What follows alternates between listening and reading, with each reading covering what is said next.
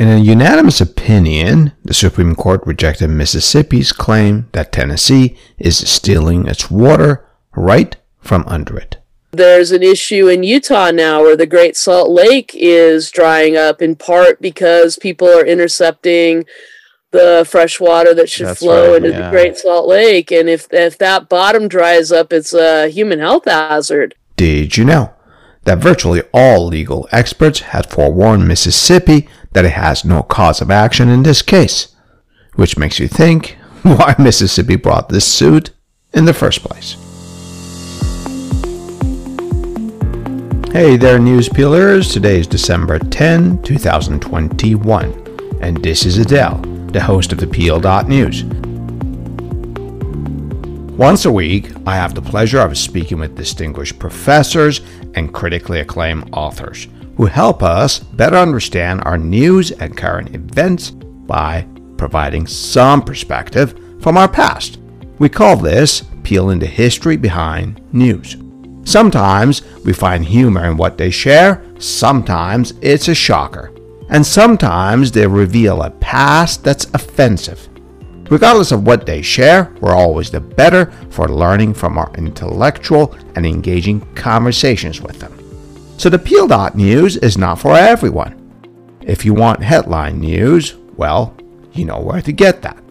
But if you want to explore how we got here, if you want to journey into what happened before these developments showed up as news on our TV and device screens, then grab a cup of coffee or your favorite drink and let's get into it.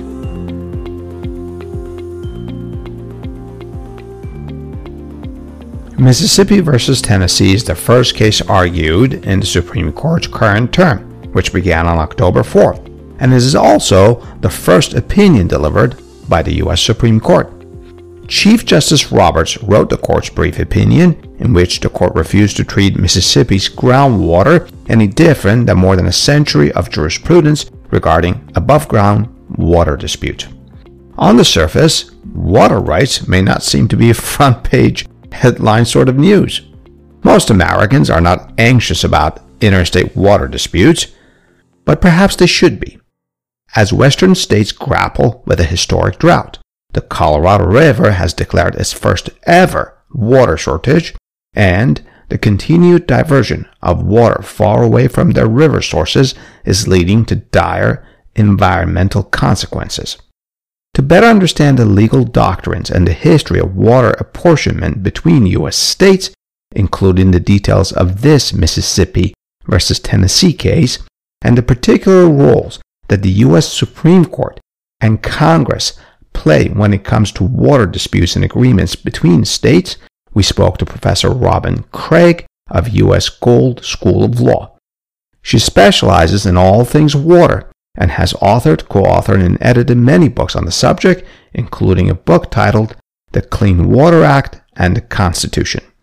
Professor Craig has a long list of accomplishments and engagements relating to water law, management, and scholarship in the U.S. and abroad. They're listed on her academic homepage, the link for which is provided in the detailed caption of this episode. My conversation with her was recorded before the Supreme Court rendered its decision in the Mississippi versus Tennessee case. So stay with me as Professor Craig and I peel the history behind this news. This podcast is available on all your favorite podcast platforms, including Spotify, Google, and Apple. And if you're listening to us on Apple, please write us a review. And don't keep it to yourself. Tell a friend about the Peel.News podcast.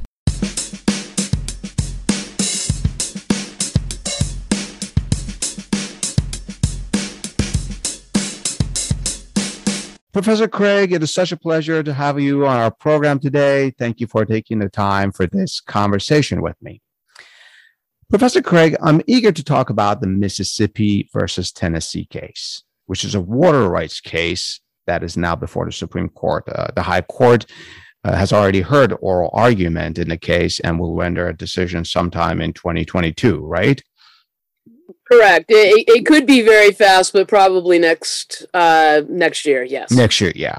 So before we talk about this important case, I think understanding some background about water rights will be helpful to me and our audience.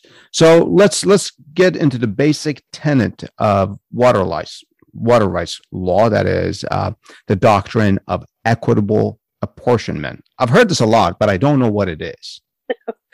All right. Well, the doctrine of equitable apportionment is a Supreme Court made law for deciding how states should share interstate water resources. So it has, until Mississippi versus Tennessee, applied to surface water.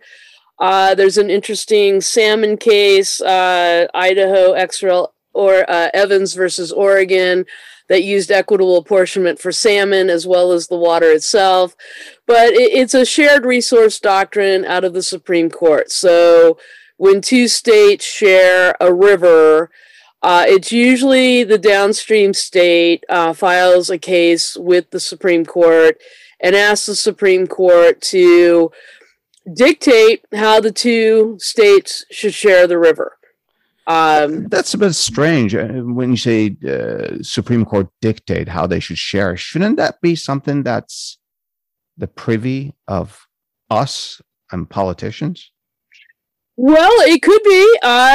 There are three ways for states to figure out how they're going to share an interstate water resource. One is to go to the Supreme Court and ask for an equitable apportionment. One is to come up with their own agreement, which is known as an interstate compact.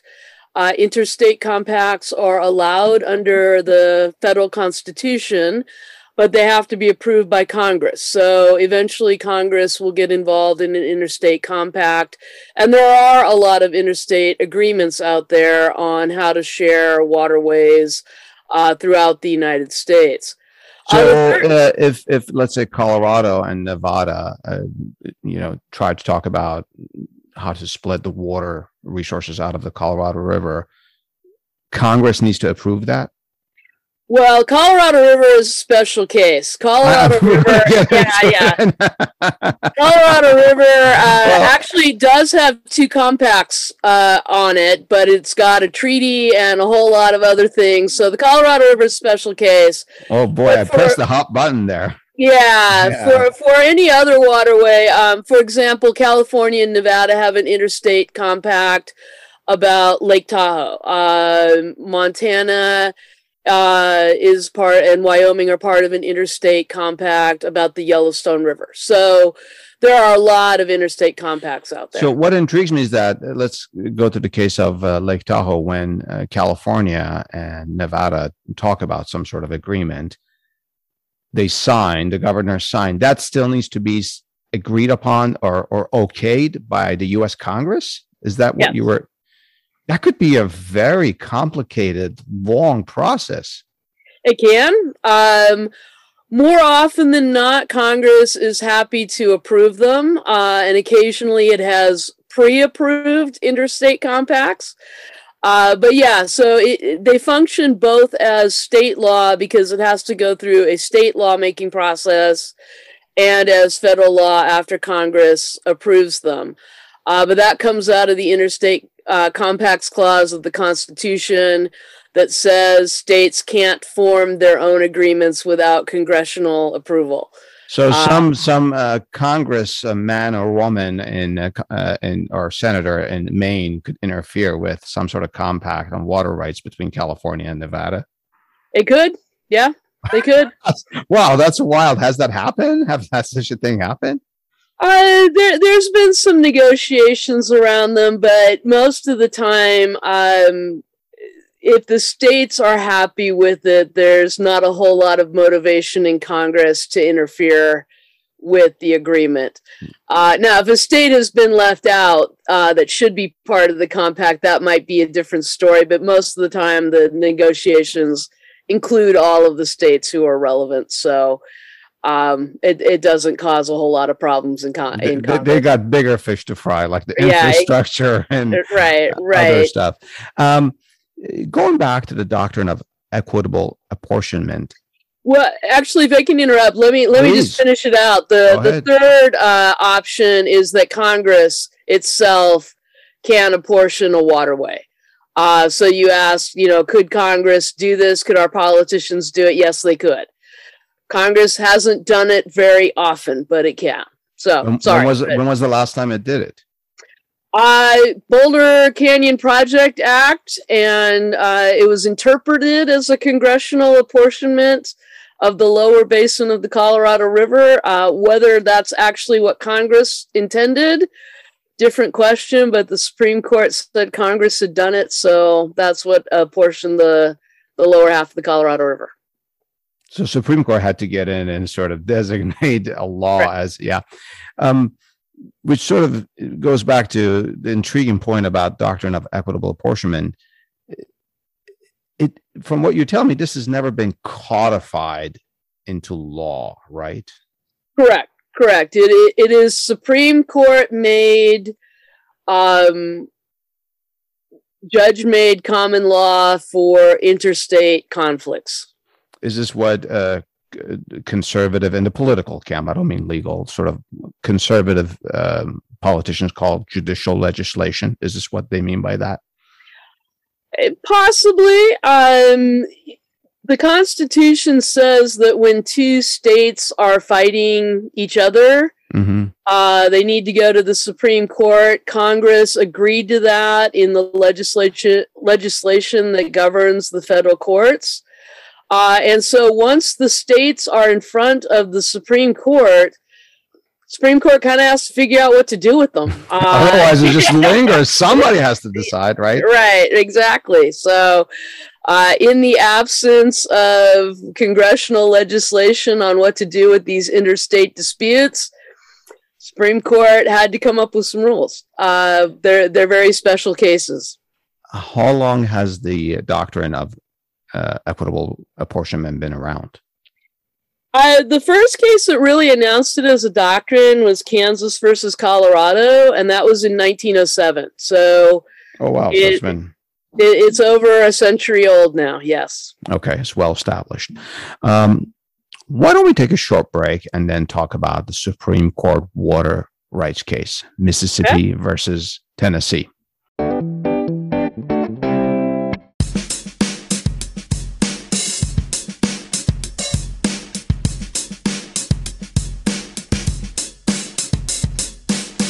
Professor Craig, what is the Mississippi versus Tennessee case that's before the Supreme Court now about?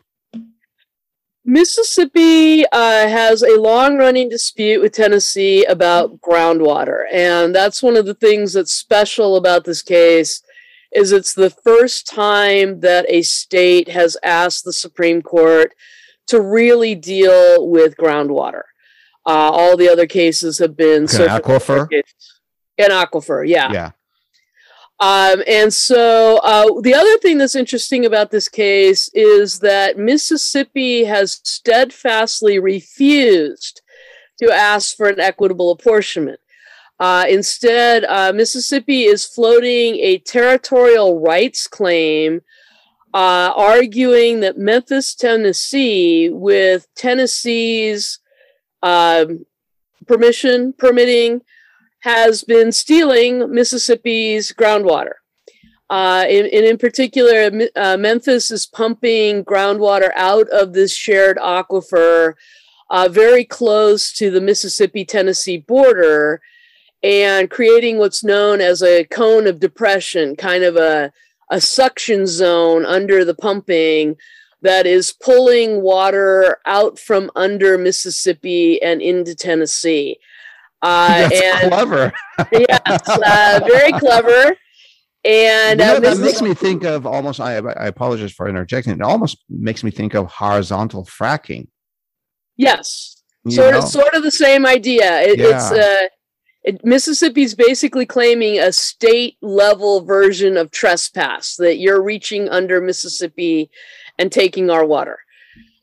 And And not only that, asking for over $600 million in damages for the water that's been stolen since 1985. So, kind of big stakes. And so, I want to ask a basic question before we go on a little bit. Sitting here in the West Coast, Southern California, where we're always parched, we could use more water. I've traveled through both Mississippi and Tennessee. Those are green states. Is water that big of a deal over there? The Southeast and that part of the country are starting to experience more water issues, although this aquifer has no signs of being depleted. Mm-hmm. And that's partly why probably Mississippi didn't argue for equitable apportionment, because it would have to prove that Tennessee was actually injuring the water supply. And there doesn't seem to be a whole lot of evidence that anyone has gone short of water from this aquifer. So Mississippi just wants to be paid. Yeah, exactly. And what's also interesting, if it goes forward, which it probably won't, but if it does, Mississippi... Sorry, what do you mean if it goes forward? I didn't understand what you mean by that. If the Supreme Court, all the Supreme Court is deciding right now is whether Mississippi will be allowed the cause of action that Mississippi wants, which is this territorial invasion claim. So we're at very early stages when it comes to this. This is okay. Yeah. So if they decide that Mississippi can go forward with this claim, then Tennessee is pretty well set up.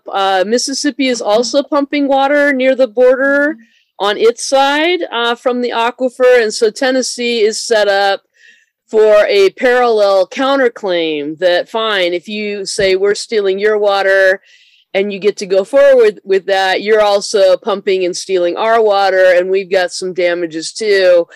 So it could get to be kind of a fracas if the Supreme Court allows it to go forward. I don't think that will happen, but that was some of the questions the justices were asking at oral argument is, well, if this is the rule for Mississippi, it's the rule for all the other states that share the aquifer. And won't you just be in here basically slugging it out and seeing who has the most damages and who's taken the most water from the other states? So, yeah, it was kind of amusing to hear the justices pondering what the ramifications would be. Were there any good answers to that question? Or I guess it was a statement, not just a question, right? It was kind of a question, and the attorneys, to various extents, said, yeah, probably. It becomes the sort of the Full Employment Act for lawyers that deal in water rights, right? Exactly. So that's what the case is about. Pretty much everyone has told Mississippi that they don't have this cause of action, that it needs to be equitable apportionment or nothing. But that's what the Supreme Court is going to decide is, does equitable apportionment apply to groundwater? Is that the only cause of action a state can bring with respect to groundwater? And then does Mississippi have to go back, if they lose, have to go back and replead, or do they have to start a whole new case, or what exactly the outcome will be? So Mississippi going into this kind of knew that the odds are stacked against it. One would hope. Why do you say that one would hope? Because absolutely no one is on Mississippi's side. I see. Yeah. You think this is politically motivated, or? No, I think they're just trying a new legal theory. And that's fair, to try and bring new cases. At various times with water pollution, for example, the Supreme Court has allowed interstate nuisance cases. So that might be another option. Some of the justices we're asking about the potential of interstate nuisance. So, just seeing whether the same rules apply to groundwater that apply to surface water, if aquifers can be meaningfully different from surface water. But it's an interesting test case, and we'll see how it comes out. Yeah. As a test case, do you think this case will have far-reaching ramifications? Is this an important case? It is an important case. My personal bet is that it is likely to be one of the shortest Supreme Court water opinions ever. I just think a few pages. Yeah, just a few pages long. I think the justices are basically going to say to Mississippi, you don't have the cause of action you want. You have to bring this as an equitable apportionment action or not at all. And then whether, they dismiss the case and Mississippi has to start over, or whether they give Mississippi leave to amend the complaint and restart with a different cause of action. We'll see. But like I said, I don't think they're going to say a whole lot more than you picked the wrong cause of action. Now, if the justices go against all prediction and give Mississippi that cause of action, that's going to radically change, water law in the interstate context. Or if they decide to wax a little more poetic about equitable apportionment and whether it applies to groundwater or when it applies to groundwater, they could start shaping the groundwater conflicts that are likely to increase as the century goes on. So, like I said, I personally think they're going to keep it short and sweet and not decide anything they don't have to decide. But if they decide to start giving some guidelines for future cases, it could be a very interesting opinion. If they do have some ruling or likely dicta about groundwater rights, that could actually impact many farmers, because in California, at least I know in the case of California, farmers are more and more relying on underground water, right? That's true, but a lot of California's groundwater is intrastate groundwater, so this would only apply to shared aquifers. So California's State Groundwater Management Act and Common Law of Groundwater would continue to govern most of California's aquifers. So probably not a huge impact in California. It might be very impactful for the Great Plains aquifer, sometimes better known as the Ogallala aquifer. What states is that under? It kind of stretches down the middle of the country, from Nebraska, Kansas, Oklahoma, all the way down to Texas. Wow, that's huge. Yeah, it's a huge aquifer. It's being depleted in a lot of places. And it's what supplies the groundwater for a lot of agriculture in the middle of the country, as well as some towns and cities. So that one, I think, will likely spark some interstate conversations and maybe interstate lawsuits in the future. Could you repeat the name of that aquifer, please? It's the Great Plains Aquifer, High Plains Aquifer, or a lot of times it's referred to as the Ogallala Aquifer. Ogallala. Yeah. Very nice. As I was reviewing the Mississippi versus Tennessee case, I noticed some references to the term original jurisdiction. I think you kind of talked about this. What does that term mean? Original jurisdiction is the ability of a litigant to go straight to the Supreme Court. So they don't have to go through the trial courts. They don't have to go through the Court of Appeals. They just go straight to the Supreme Court. Is that an option or the only path? In these state versus state lawsuits, it's the only path. There's some other kinds of litigation where states might be involved as one party, but it's a private party or a town or municipality on the other, then they have to go through the normal trial court process. But when it's one state in its sovereign capacity suing another state or states in their sovereign capacity, you go straight to the Supreme Court.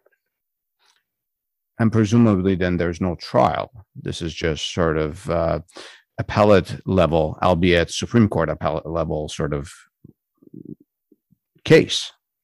Right, except it's not even appellate because the Supreme Court's making the original decision. You're not appealing from any other court. Yeah, you're not appealing. Okay. So, and that's why the Supreme Court tends to use special masters in these cases, which is a court-appointed official, either a retired judge usually or somebody who's an expert in water law, to do the fact-finding and issue a preliminary report with recommendations to the court as a whole. So this is in addition to all the amicus briefs that they receive. So they, right. Very interesting. We'll be back after a short break to talk about America's rivers. Okay. We hope you are enjoying this podcast. And if you are, then why not treat us to a cup of coffee? That's right. For the price of a cup of coffee, you too can become a monthly supporter of the Peel.News podcast. And it's easy. Just click the support link in the detailed caption of this episode. And while you're there, check out the information about our guests and attributions to our theme music. And thank you.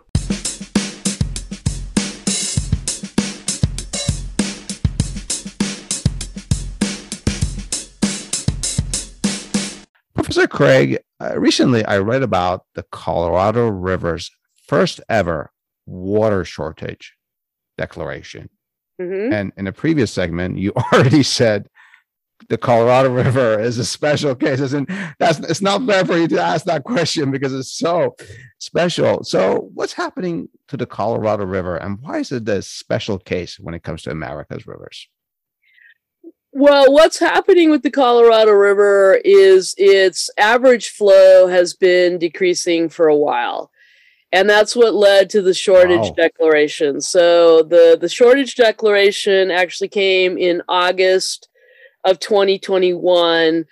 It applies to what's known as the 2022 Colorado River water year, which actually started on October 1st, 2021. So it runs October 1st, 2021 to September 30th, 2022. And what that order is implementing is an agreed upon curtailment plan when there is a shortage in the Colorado River system. It's called the Drought Contingency Plans. It was negotiated by all the relevant parties to the Colorado River, which I'll get to in a second. But it was approved by Congress in 2019. And what that plan sets up is a whole lot of triggering events, generally keyed to the water levels in Lake Mead, which is the one that Hoover Dam creates in Nevada, and Lake Powell, which is the one that the Glen Canyon Dam creates up in Utah. And northern the northern part. Yeah. And so when those reservoir levels drop to certain levels, and there are many, many tiers of drought. So importantly, this declaration was only a tier 1 declaration. And it only affects Arizona and Nevada. But it was triggered by the fact that Lake Mead dropped to below an elevation of 1,075 feet. That's a measure of how high the water level is in the lake, which Lake Mead is currently at 35% of its full capacity. Wow. Which is the lowest it's been since it was originally filled, when those reservoirs were originally filled. Lake Powell is at 32% of its total capacity, which is the lowest level it's been at since it was filled. But dropping below 1,075 feet triggered the Tier 1 curtailments, they're called. And those curtailments so far affect only Arizona and Nevada. Arizona has to cut back 18% of its normal allocation. So it's going to cut back about 8% of the normal state water use. It's 512,000 acre feet, if you're curious. Wow. Nevada is going to lose about 7% of its allocation, which is about 21,000 acre feet. So they're the first two states that have to cut back. If the reservoir levels keep dropping, there are many tiers left to go, but this is the first time that drought contingency plan has ever had to be used. So when they cut back, let's say in the case of Nevada, 7% of its allocation, how do they make that up? Where does that 7% come from then? Okay, well, how do they make it up? Nevada in particular has been incredible in doing water cutbacks, conserving water, reducing water use, getting rid of lawns, recycling water. All the big casinos in the Las Vegas Strip intensively recycle their water and reuse water and have low flow everything, whether you notice it or not. And so usually in Vegas, yeah, right. Not what you're paying attention to unless you're a water geek in Las Vegas. Yes, but water geeks are fascinated by what Las Vegas does with its water. But both states have had plans in place. You know, they agreed to these drought contingency plans. They have measures in place. A lot of it will be conservation, going to lower flows, not watering lawns, you know, the normal first round of things that kick in the Southwest when you're dealing with a drought. So that's what's happening with the drought contingency plan and that declaration.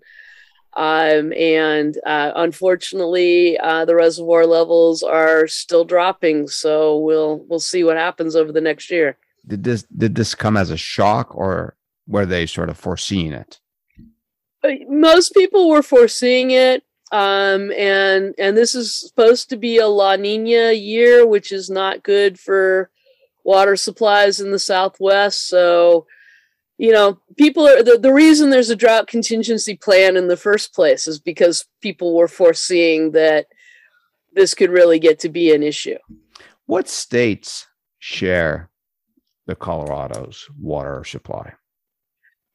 It's the upper basin and the lower basin states. So it's Utah, Colorado, Arizona, Nevada, California, and who am I forgetting? Colorado, New Mexico, Utah, Wyoming, Arizona, California. So why is it that only Arizona and Nevada had to sort of reallocate their water usage and cut back? You're smiling. Is there something? Yeah, is there a juicy story here? Political story? There's a lot of politics involved in that. They're the ones that have to cut back because in the lower basin, they're the least senior users. Because of the California gold rush, California developed first. And has in the lower basin, which is Arizona, California, and Nevada, has always been highest in priority, with the added bonus that California's always had the political muscle in Congress to make that legally real. Yeah. So as part of many negotiations along the way, for example, the California delegation to Congress managed to hold up the Central Arizona project, which was the pipeline project that was needed for Arizona to be able to use its share of the Colorado River. And we held it up. Californians held that up. California held that up until Arizona agreed to subordinate its water rights to California's and honor the fact that California was senior.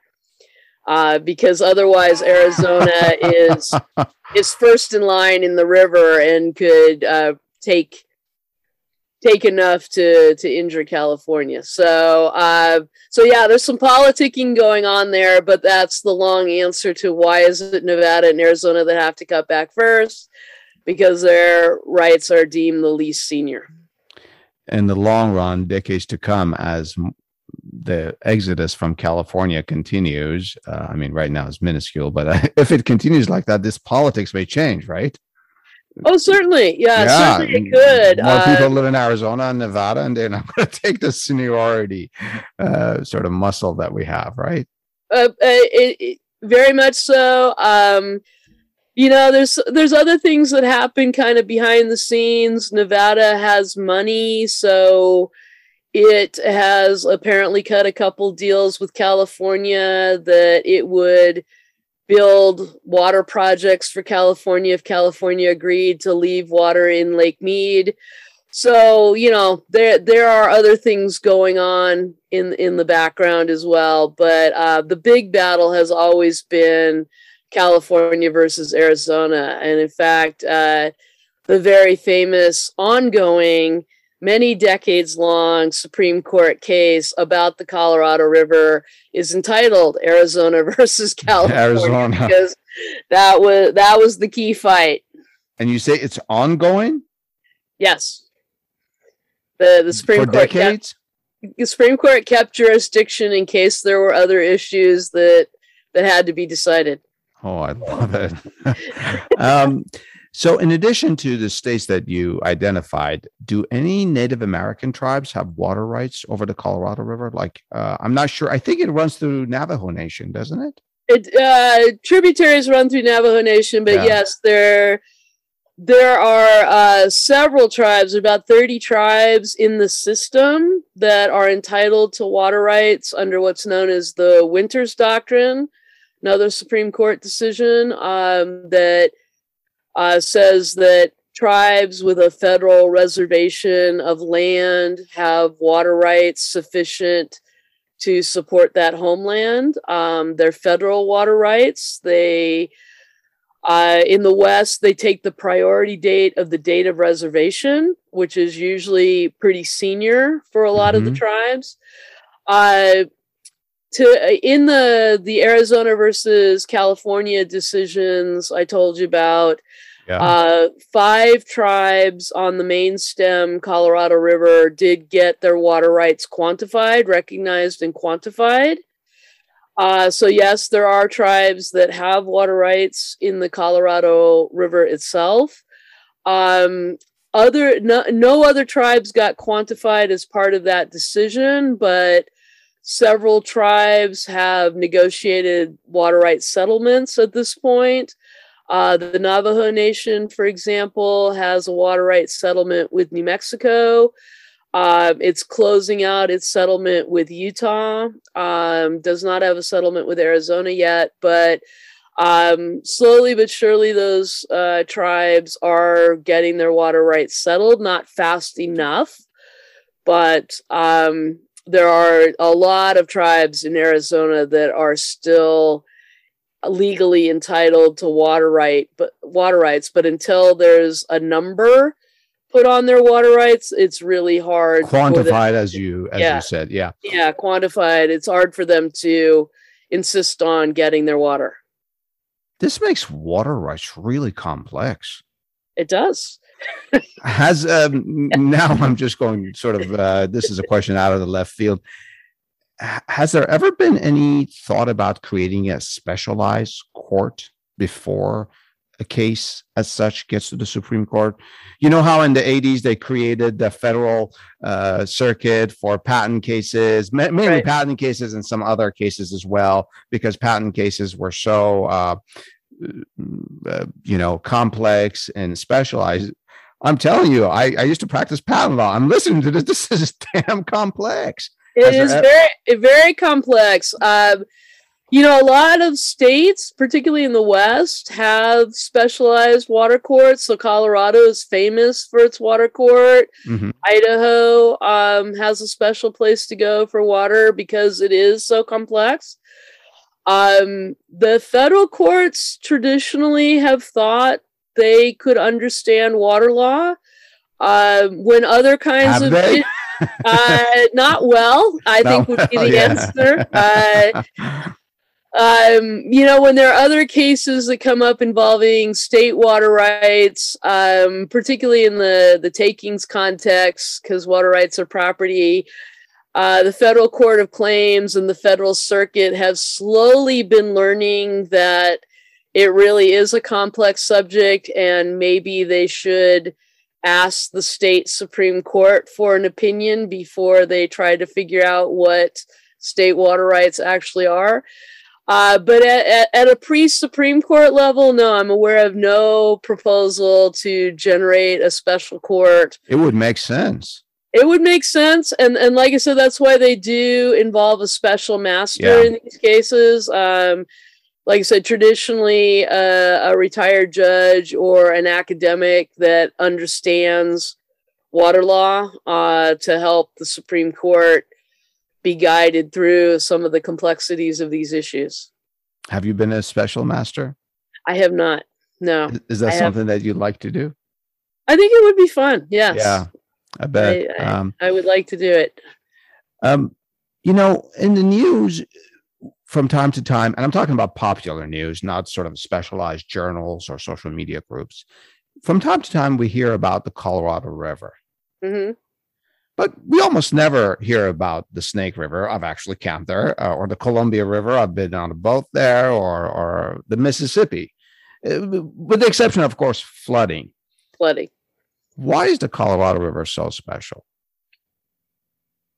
Well, part of it is because it supplies water to 40 million people, and I forget how many countless of thousands of acres of agriculture in the West, in the very water-starved West. So when it's having problems, large segments of the population and large parts of the American food supply are going to have problems.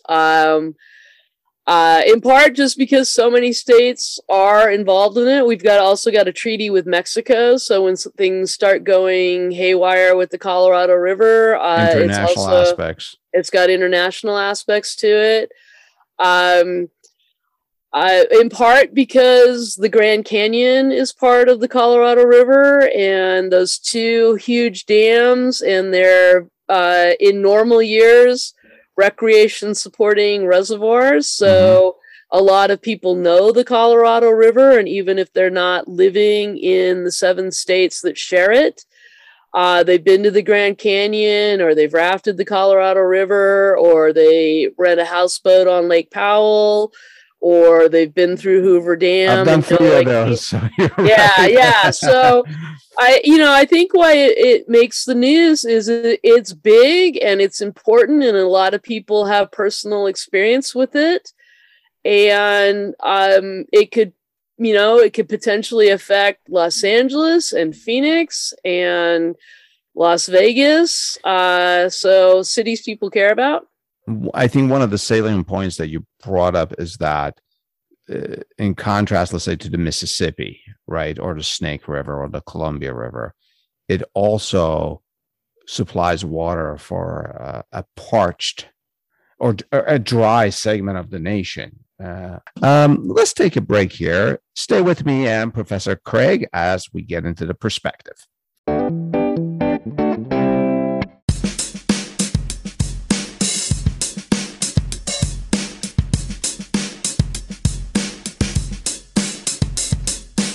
Professor Craig, the COP26 climate conference took place recently in Glasgow. So I want to ask this question. We talked about so much law here and property. So do water rights impact the environment, the climate change? Oh, absolutely. Absolutely. Well, it goes both ways. water rights, particularly in the West, are a right to take water out of the river. And usually in the West, the East has got slightly different rules, but in the West, to take it far away from the river. The water may never go back to that particular river. And so in terms of environment, your draining rivers, the traditional rules in the West viewed water left in the river as a waste of something that could be used for human development. Now, we've backed off of that in pretty much every state in the West since, but not before a lot of rivers became over-appropriated. So you have rivers that should be supporting fish populations and other aquatic ecosystems that run dry because people are taking so much water. There's an issue in Utah now where the Great Salt Lake is drying up in part because people are intercepting the fresh water that should flow into the Great Salt Lake. And if that bottom dries up, it's a human health hazard. The dust is a problem in and of itself, and it's got a lot of toxic things in that bottom. So yeah, there are issues for the environment.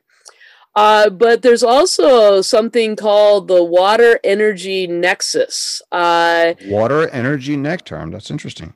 Yeah, the water energy nexus. And this is the part that's relevant to climate change.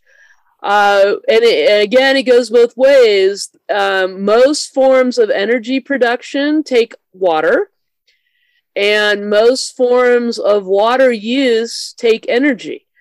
So if you think about the Colorado River and all the pipeline systems that come off the Colorado River, there's energy involved in moving water around. Water is heavy. It takes a fair amount of electricity to get it to where it's supposed to be going. Now, sometimes you can make use of gravity flow, but sometimes you can't.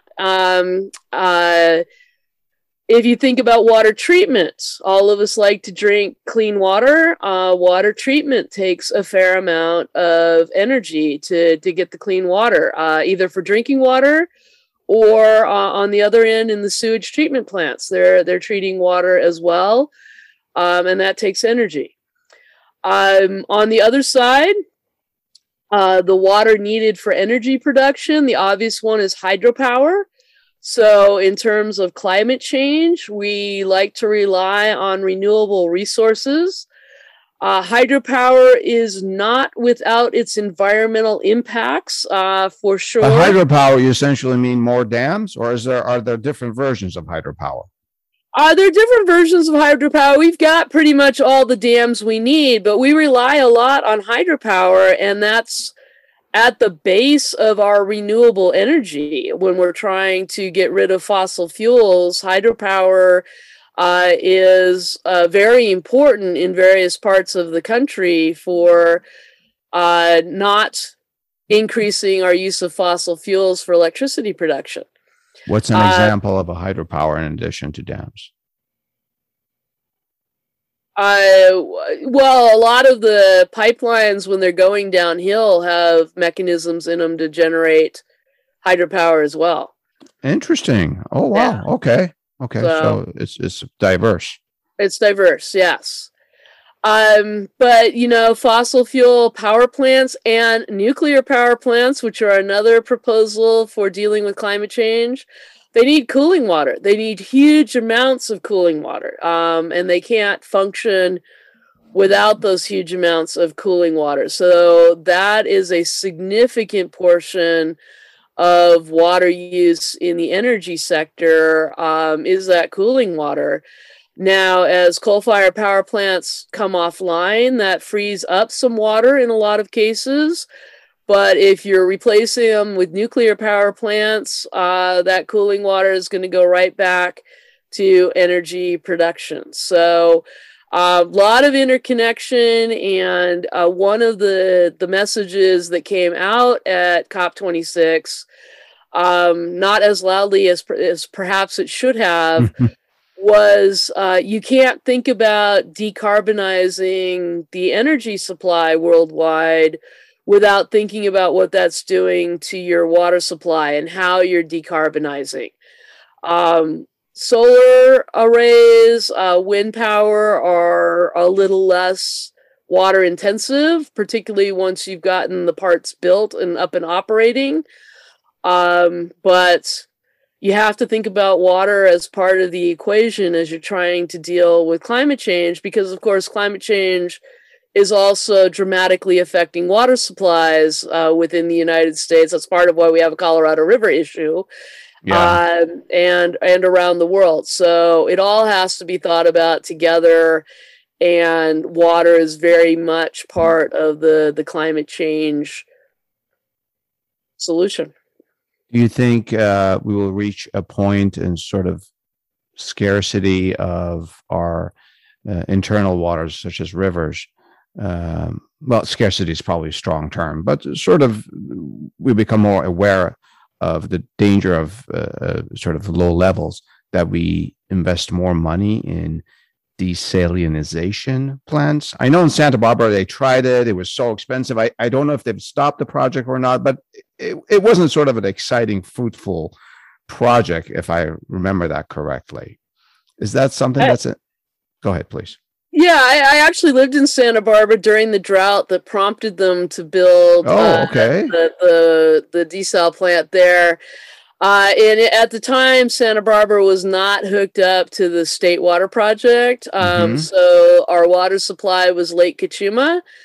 And it was one of these 7-year mega droughts that California gets. Yep. And by the last couple of years, we were watching Lake Cachuma drop to dangerously low levels. Wow. Everybody had installed low flow everything. There were restrictions on what you could use water for. And so Santa Barbara, quite rationally at the time, said, hey, we need an alternative source of water, built the desalination plant, and then shortly thereafter hooked up to the state water project. And so mothballed the desal plant because they were now on, at that time, more reliable state water project. But in addition to an announcement of drought in the Colorado River, we've also had announcements in California that the state water project and the Central Valley Project, the federal partner to the state water project, are probably not going to be delivering a whole lot of water this year either. And so Santa Barbara has taken its desal plant out of mothballs and is prepared to use it. And of course, San Diego has its desal plant. At one point, California had a full plan to build desalination plants up and down the coast. That kind of went dormant during the 2008 financial crisis, but the plans are there if California chooses to resurrect them. Now, desalination, back to our water energy nexus, tends to be a fairly energy intensive way to get water. You have to spend energy to get there. Yeah, you have to spend the energy to get it.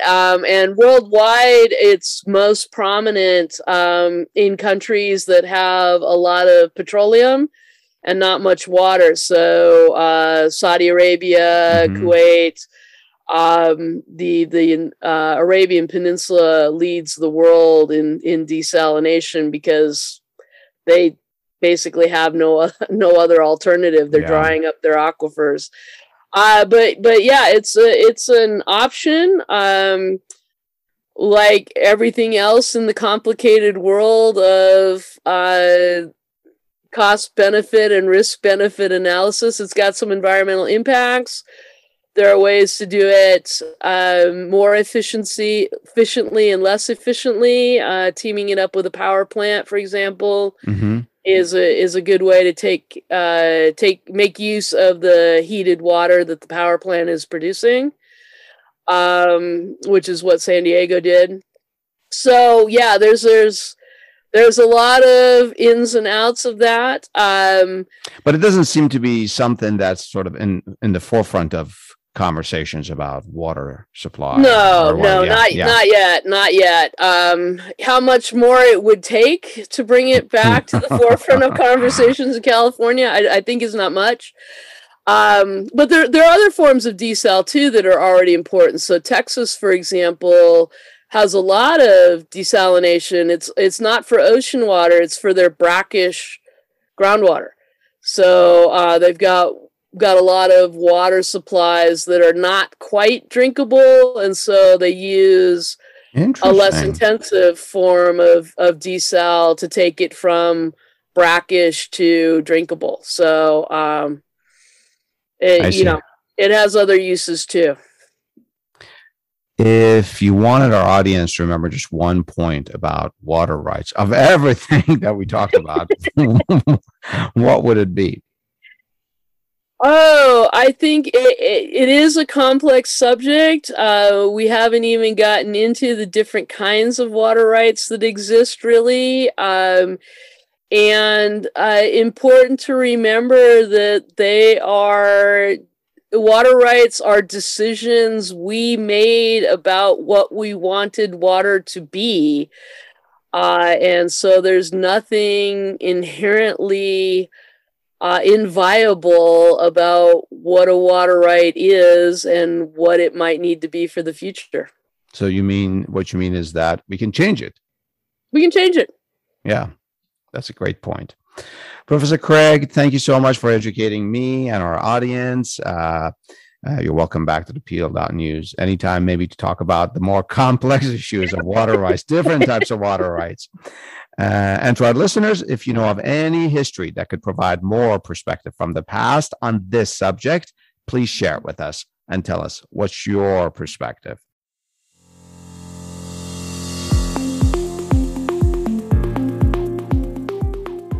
The opinions and statements of our guests are their own. We neither agree nor disagree with them. We're only interested in the perspective they provide through history. At the PL.News, we're honored that our guests share their expertise with us, most of which are based on years of scholarship and research. And we provide links to their projects and publications for your benefit, to review them if you wish. Otherwise, we're not affiliated with our guests. We just think they teach us pretty cool history, the history behind our news. Also, unless we explicitly inform you, we're not affiliated with any institutions, including Amazon, for which book links are shared here from time to time for your convenience.